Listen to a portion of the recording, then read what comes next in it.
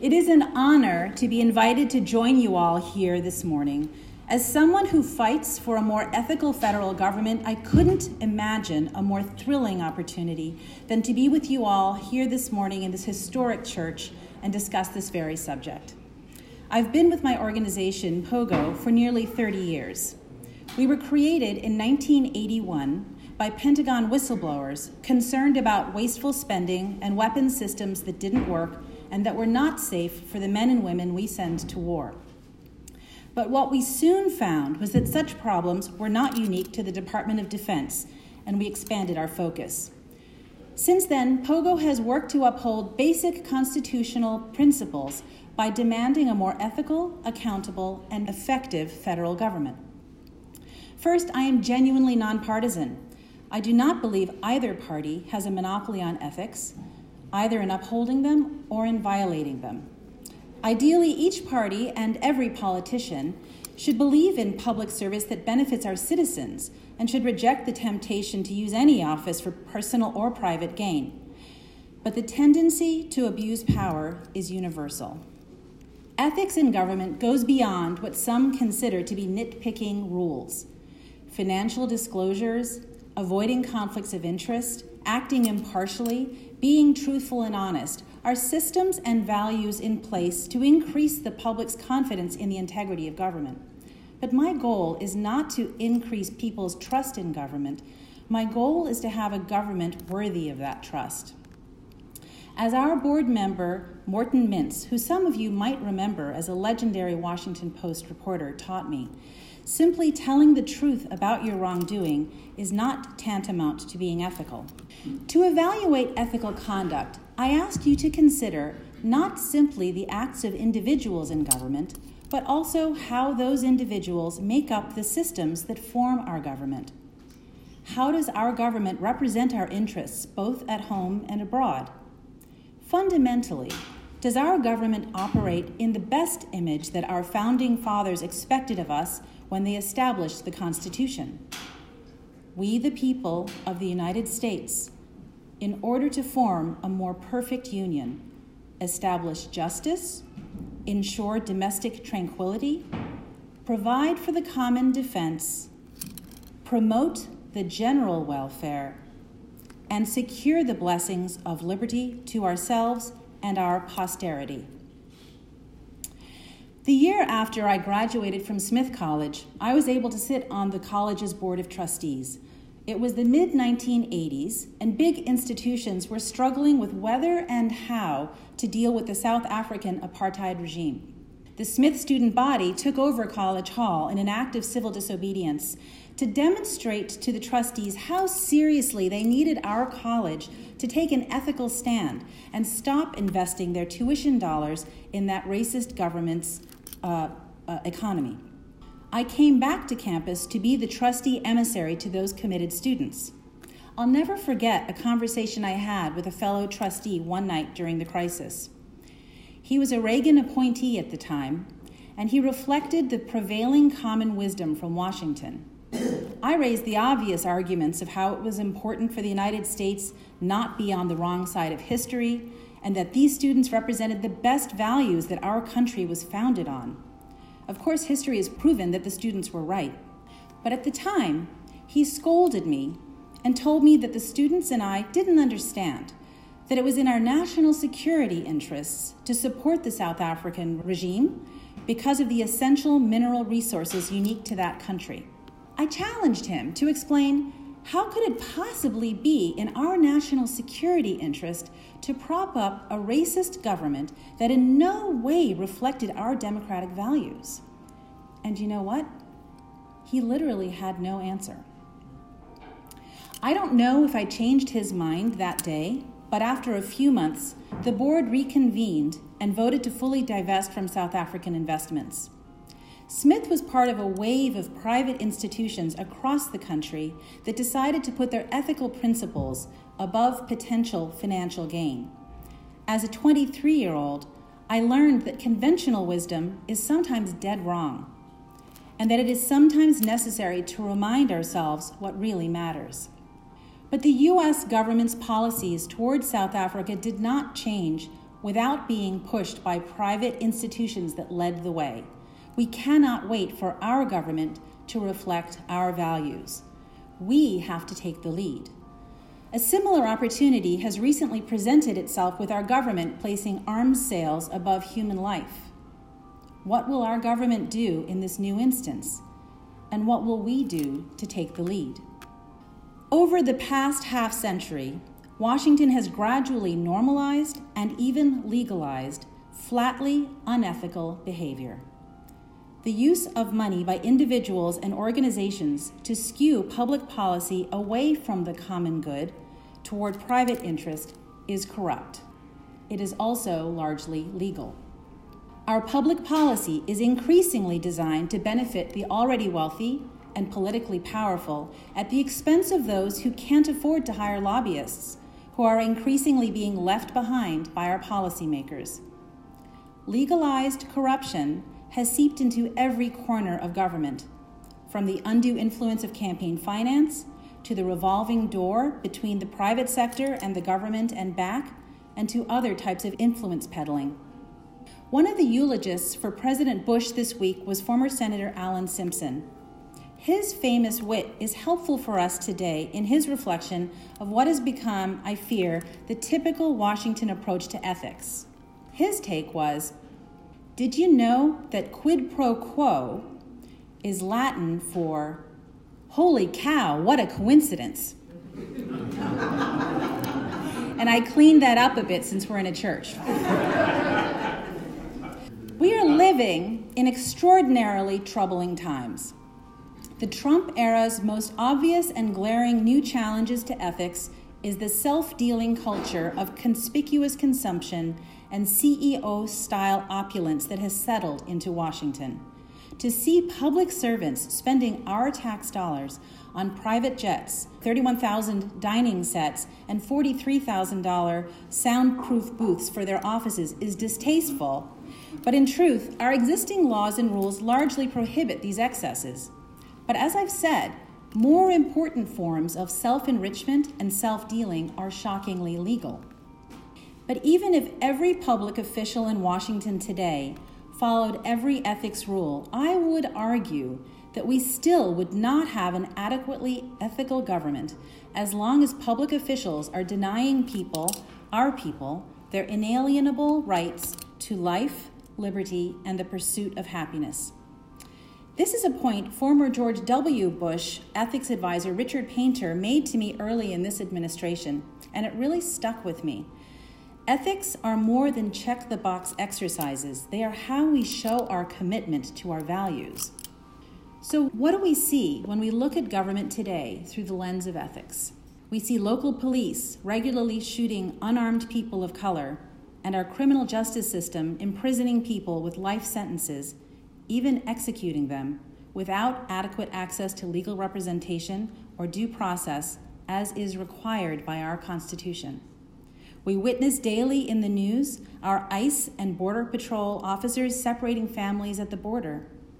These unethical abuses of power are only becoming more prevalent with the backdrop of a White House that remains silent as hate crimes increase in some places by more than 40%. How do our values inform the choices made through our budgeting process, which is perhaps the clearest expression of our policy priorities? We can see the results of corruption in those priorities where half the money appropriated by Congress is spent on the Department of Defense, the agency responsible for fighting our seemingly endless war with no accountability for outcomes or spending. How does this happen? Here's a clue. Last month, POGO released a database of the hundreds of people who passed through the revolving door from the Pentagon to defense contractors. Nearly 90% of those people had become industry lobbyists. Now, those who defend the practice claim their expertise in national security means they can only work in this sector, but the roles they took on are as influence peddlers among their former government colleagues. As someone who was mentored by Pentagon whistleblowers while I was a young intern in Washington, even I was shocked to discover the time Congress transferred funds from buying much-needed night vision goggles and scopes for the troops in order to buy overpriced and dangerous aircraft after heavy lobbying by that manufacturer. While lobbyists were influencing Congress, the troops literally had to buy their life-saving gear out of their own pockets. And we now hear senior policymakers suggesting deep cuts to our safety net of Social Security and Medicare in order to pay for further defense outlays. We must ask ourselves, are these our country's values? Such decisions tell us the truth about our country, and there are many other examples. Our policies continue to unduly benefit other powerful sectors of the economy, such as the extractive industry, again, without consideration for the public costs to our health, economic impact, or global survival. Just this week, my organization exposed how the oil and gas industry convinced the Interior Department to roll back post-Deepwater Horizon safety standards, jeopardizing the lives of workers, the environment, the economy, and even the industry's own pockets. Let us not forget the Deepwater oil spill killed 11 people, injured 17, and spilled the equivalent of over 21 Exxon Valdez-sized spills, and cost BP $65 billion. The opiate crisis has also been exacerbated by the same legalized corruption. Undue pharmaceutical industry influence over FDA advisory committees puts unsafe drugs on the market. The revolving door between the DEA and giant pill mills allows former DEA agents to teach drug companies how not to get caught flouting the law. As a result, in 2017, nearly 30,000 people died from overdoses from synthetic opiates. We have turned the government's public safety role on its head. To return to a point I made earlier, insistence on ethical public service is not nitpicking. War, environmental catastrophe, and mass addiction are not trivial issues. Sometimes it's doing nothing at all that facilitates unethical behavior. Reasonable conversations about gun safety and the Second Amendment are stifled because of deference to campaign contributions from the NRA. The cost to public health caused by inaction is obvious. When facing evil, inaction is fundamentally unethical, whether it is remaining silent as our tax dollars support atrocities abroad, such as in Yemen, or minimizing the gruesome murder of a journalist as a reasonable cost of doing business. Doesn't that false choice sound a lot like the man who told me apartheid was the price we had to pay? When personal, private, and political gain motivates public policy more than advancing the common good, ethical behavior and standards are seen as mere obstacles to progress rather than a precondition for governing. And at the individual level, one of the more frequent ethical dilemmas I work with is helping people decide whether to say something about wrongdoing that they've witnessed, thereby putting their career and possibly much more at risk. My organization was founded or created by an Air Force whistleblower, Ernie Fitzgerald, who was on Nixon's enemy list because of his truth-telling. But the dilemma of whistleblower is perennial. The Obama administration repeatedly abused its power under the Espionage Act to prosecute whistleblowers. Since I began this work years ago, public perceptions have changed. We are more likely to see whistleblowers as morally courageous heroes than as narcs and snitches. That's a positive trend, but it's still far too common that the government's impulse is to retaliate and silence the truth-teller. I suspect everyone in this room has or knows someone who has faced the decision of whether or not to stand up to wrongdoing and understands how grave the consequences can be if there's inadequate protection afforded the person who steps forward. But protection is not the only obstacle.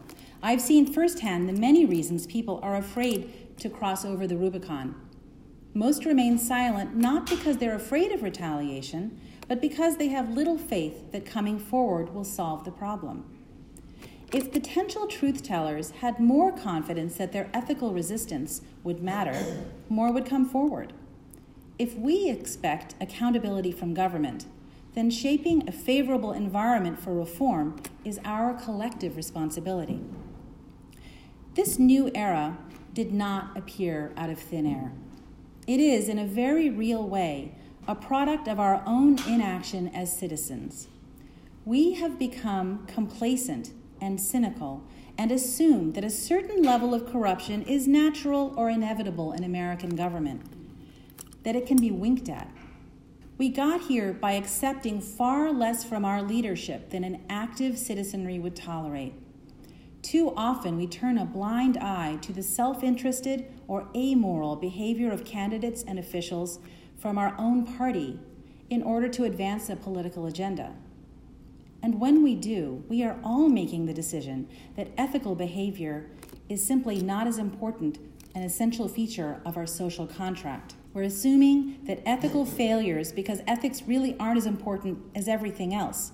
Maybe it's that litmus test issue that we care most about, or it's blind political party loyalty. But somewhere along the line, we've come to accept the notion that a person taking an ethical stand is quaint and irrelevant to modern life, relegated to the fictional Mr. Smith Goes to Washington. But government can be a force for good. But patterns of bad behavior by individual bad actors results in a breakdown of the entire system. So where do we go from here? How do we return to a path toward that more perfect union? Demonizing people we disagree with is not the answer. And pursuing bipartisanship as a virtue unto itself is also a false path. But we will not be able to advance to a genuinely ethical government until we reach beyond our small, comfortable tribes. Cable news, social media, and the political parties themselves benefit from the divisiveness. They benefit most when we hate each other. They are growing their audiences and membership and making money off our hate. We must be more discerning about those institutions that are playing a large role in undermining integrity in government. We need to hold all our elected, appointed, and career government officials accountable for meeting a higher ethical standard. Let's not give up on them. Let us instead reward those people who demonstrate that they regard public service as a privilege that demands integrity with our loyalty and support. This congregation is uniquely situated to be moral leaders. The national conversation about ethics in government needs to change radically. In order to make this change, it will require all of us to remain active beyond simply voting. We need to start recognizing and articulating ethical violations as corrupt behavior and hold those actors accountable by withholding our business, votes, and public legitimacy. We've only started to see scrutiny of police departments around the country now that officers who have killed innocent citizens are going to jail for it. That's real accountability, and it gives us a reason to begin to trust those institutions again. We need to hold our national public officials accountable as well. This will require paying attention to our leaders while they're in office. Who are they really serving? Do they embody our ethical standards? We need to become more active citizens between elections. You voted for them, now you need to pay attention to what they do. Without serious reform and engagement from more citizens, our modern democracy cannot advance our country to becoming that more perfect union for all Americans. We need to remember the lesson learned from the anti-apartheid fights. Our government did not lead. Our government followed the lead of private institutions, colleges and universities, houses of worship, civil society organizations, even some businesses, demanding that their investments and their tax dollars not be spent on evil. Those people did not act alone. They joined together through various organizations to make their voices heard. You are not alone. We can do the same together.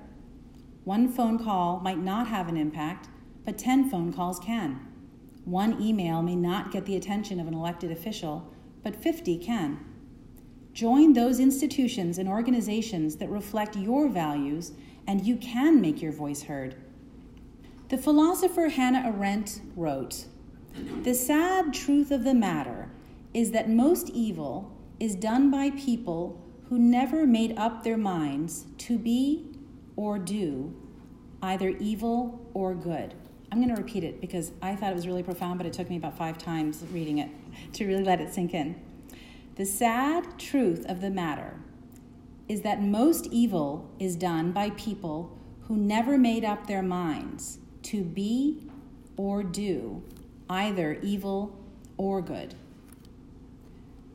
We all need to actively apply our ethical values to our daily lives, to the news, to our Washington community, and choose to do good.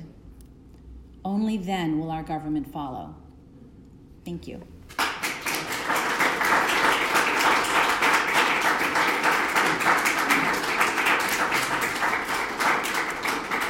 I said I was not Clark Irvin. I didn't say who I am. Art Kellum, I'm a member of the congregation. As you know, we now do a bit of Q&A. We have a question right here. Could you tell me something about how you run and how you're funded? Absolutely. The question was, who is my organization? How are we run? And it's a great question, how are we funded? And it's something I encourage everyone who's looking at nonprofits to dig in a little bit and figure out who the money is behind them. So many years ago, my organization decided to take a position that we would take who we took money from very seriously in terms of protecting our independence, even the perception of independence. So we take no money from the government, we take no money from corporations, and we take no money from unions. We take no money from any individual who has a financial interest in the outcome of our investigations. We also are unusual in that we have sort of bipartisan funding in terms of the family foundations that support us. So we have funding both from George Soros' foundation as well as Charles Koch's foundation. So it is a political range, but none of them have a financial interest in the outcome of our investigations. And I've been the executive director since 1993. I started as an intern. Could you elaborate a little? I think she wants more information than I do. The name of the organization? Yes. Where are you and what are your... Yes, so we are, the name of the organization is the Project on Government Oversight, or POGO, pogo.org. We're here in Washington, and we are a nonprofit 501c3. As a lawyer, that might mean something to you. We also have a C4, although we haven't really had it being very active. What's your mission statement? Our mission is to advance a more ethical, accountable, and effective federal government. That's the short version of it. So we were created, as I mentioned, by Pentagon whistleblowers and expanded in 1990 to be looking at all the federal agencies. We only look at the federal government. We began our work working with insiders or whistleblowers. We continue to this day to have at our core working with those brave people who are inside the civil service and working around government to help make those agencies more effective. We spend a lot of time with Capitol Hill, both Democrats and Republicans, who care about making the government work better. And that's what we do.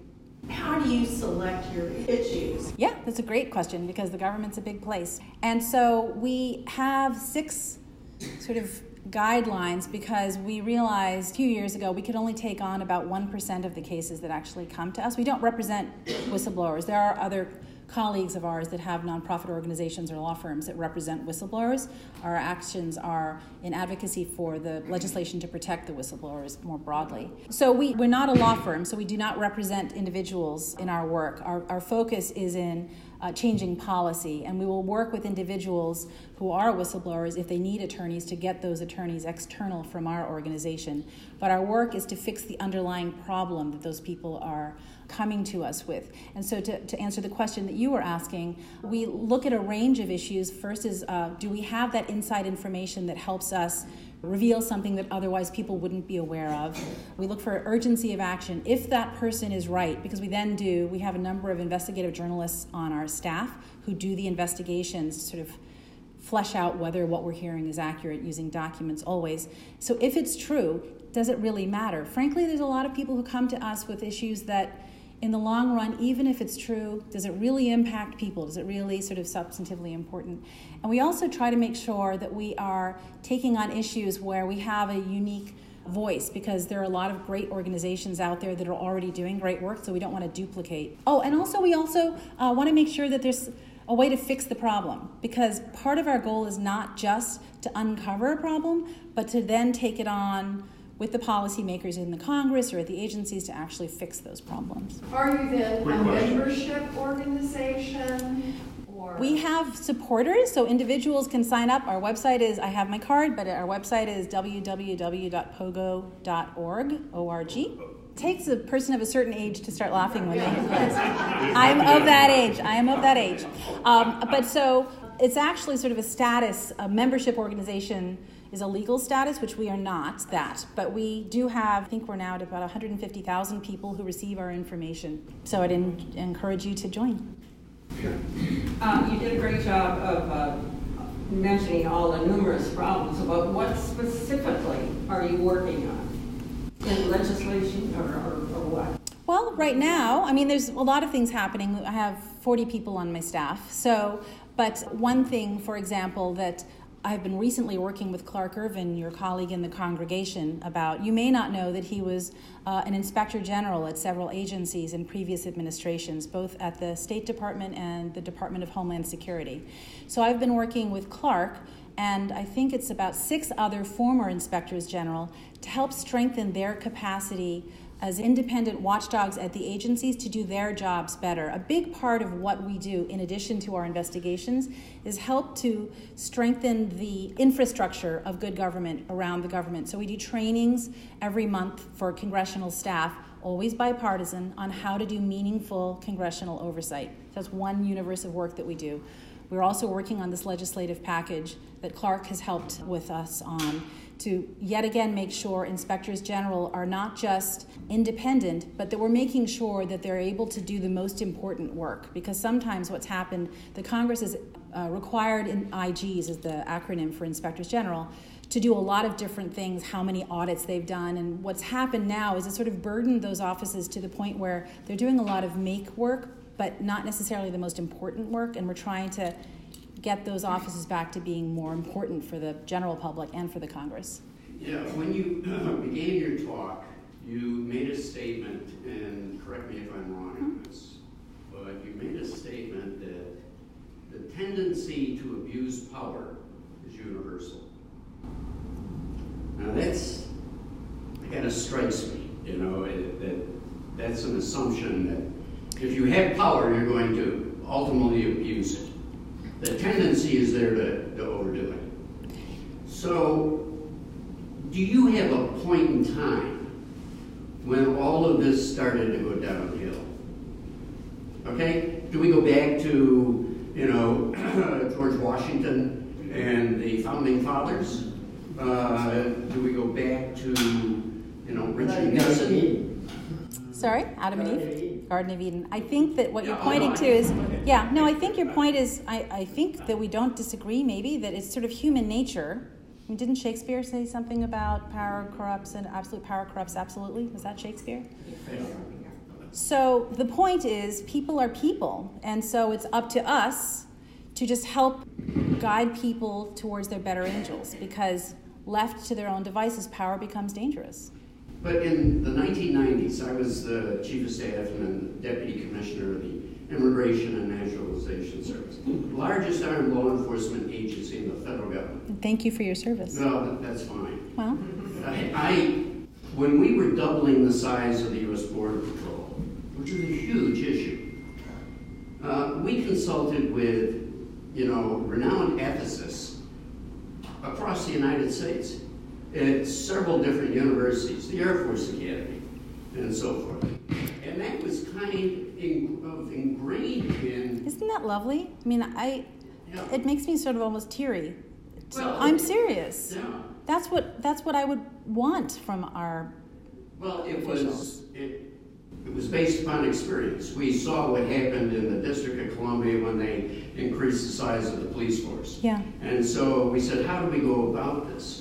But it wasn't something like off the wall. People didn't look at it and say, oh, what a stupid thing to do. This is a wussy type of thing. We know how to grow an armed or a law enforcement agency. And we were growing an agency that was going to be, over 20,000 Border Patrol agents. We had less than that, half of that. What era was this? What this decade? was in the late 90s. And so all of a sudden, we had an ethics lawyer. In fact, all the Justice Department agencies and departments had a lawyer whose total focus was on ethics. Wow. And that all seems to have been obliterated. It seems to be gone. That type of inculcated attitude would disappear. So I don't have an answer to when that changed. I just agree with you that it has. Yeah. But your point makes it clear that it doesn't have to be that way, because it was not very long ago that we had sort of a different moral compass. I always go counter the streamers, right, Bill? It seems to me, you use the word ethics, your speech was way too broad. I mean, opioids, guns, Defense Department, and the one sentence that struck me is that don't demonize your opposition. If you make all these things, which I think are political issues, ethics issues, and you say, you're being unethical, and then you say, you're being evil, then that, all the conversation ends. We go to our separate quarters, we all sulk. You say they're bad, you say they're bad. So I don't think your organization does that, but your speech made it all seem like everything is ethical, or an ethical issue. I think that's overstated. No, I appreciate your critique.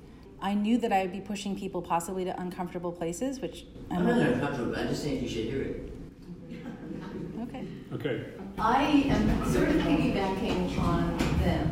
As a student of government, a long-time student of government, I guess a first reaction I have is that I heard you really saying everything has gone to hell in a handbasket, and what exactly did you say? Did you really say that? Are you really imagining that every agency, every public servant, Not at all. No, not at all. You said something in your speech that kind of suggested widespread abuse and corruption. And that is, I think that's a questionable and very dangerous assumption to make. There are many very, very well-meaning good public servants out there attempting to do, and not just the whistleblowers. Oh, I know. We all know them, living in the city, working in the city. So how would you guide people who have this concern for a focus, for an understanding, of what we might do that is meaningful, and for the assumptions we hold and the implications thereof? I absolutely, and I'm very glad you're forcing clarification, because I did not mean to suggest that everyone in public service is corrupt.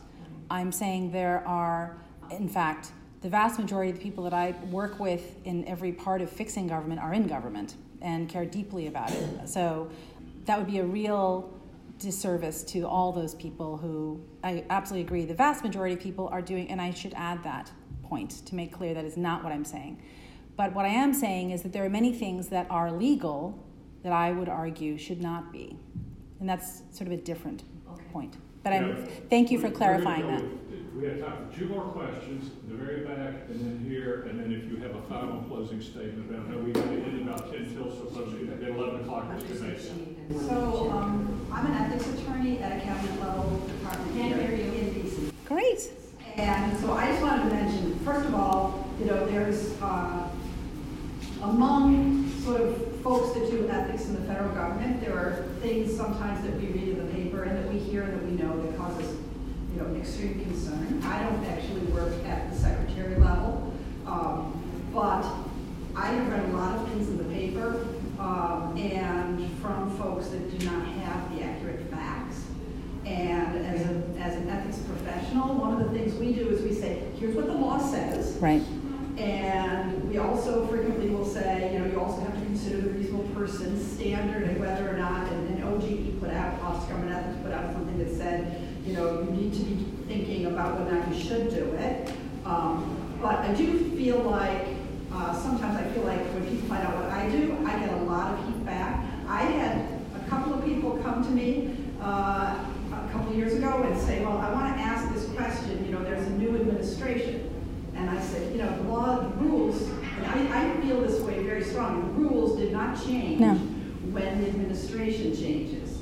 Now, there are people who have chosen not to take the advice, and that's a real problem. Yeah. And there are times when people don't give all the facts to their ethics office. That's definitely happened in some of the more, I'm actually have been talking to some of those poor ethics officers at those agencies where things got in the news that the cabinet official claimed they'd gotten approval from the ethics officer, but in fact, they hadn't given the ethics officer the facts. and it was very unfair. We don't speak about all of the facts that come to us, but frequently when you read an ethics thing, and I find a lot of things I'm troubled by, it's not all the facts.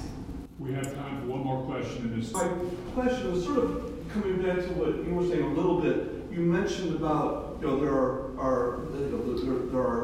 areas where there aren't laws on the books, but I'm actually interested in areas where there are ethics laws or rules on the books like you have, and whether those laws are being enforced, whether people are accountable. And it's way too long to answer right now, but the question is, is there any area that the people in this room can get involved to see that the ethics laws that are on the books are enforced? And I know Richard Painter, who I love, sort of basically threw up his hands, I believe, and basically resigned. No, that was Walter Schaub. Oh, sorry, I love him too. So, I love them both, yes. So my question is, what about enforcing the laws on the books? I think that's essential, and I think the point that the woman in the back was making is part of what we need to be doing is strengthening those institutions, giving them a little bit more power. One of the things that I forget who was talking about, you were asking about what are we working on? I'm very much looking forward to working in a bipartisan way. Even in this end of this Congress, there's interest from Senator Johnson, who's the Republican chairman in the Senate, as well as now it's a new Republican ranking, and on the House side as well, on strengthening the Office of Government Ethics, the OGE, which was referenced in the back. They are hobbled in some ways by the legislation that allows them to give opinions, but they're very limited in what they can do, and that's something that we've been able to get sort of common ground, that this is where we need to sort of strengthen the enforcement offices to enforce the laws that are already there. So that's something we're really excited about starting to work on right now, actually. Please join me in thanking Ms. Pryor.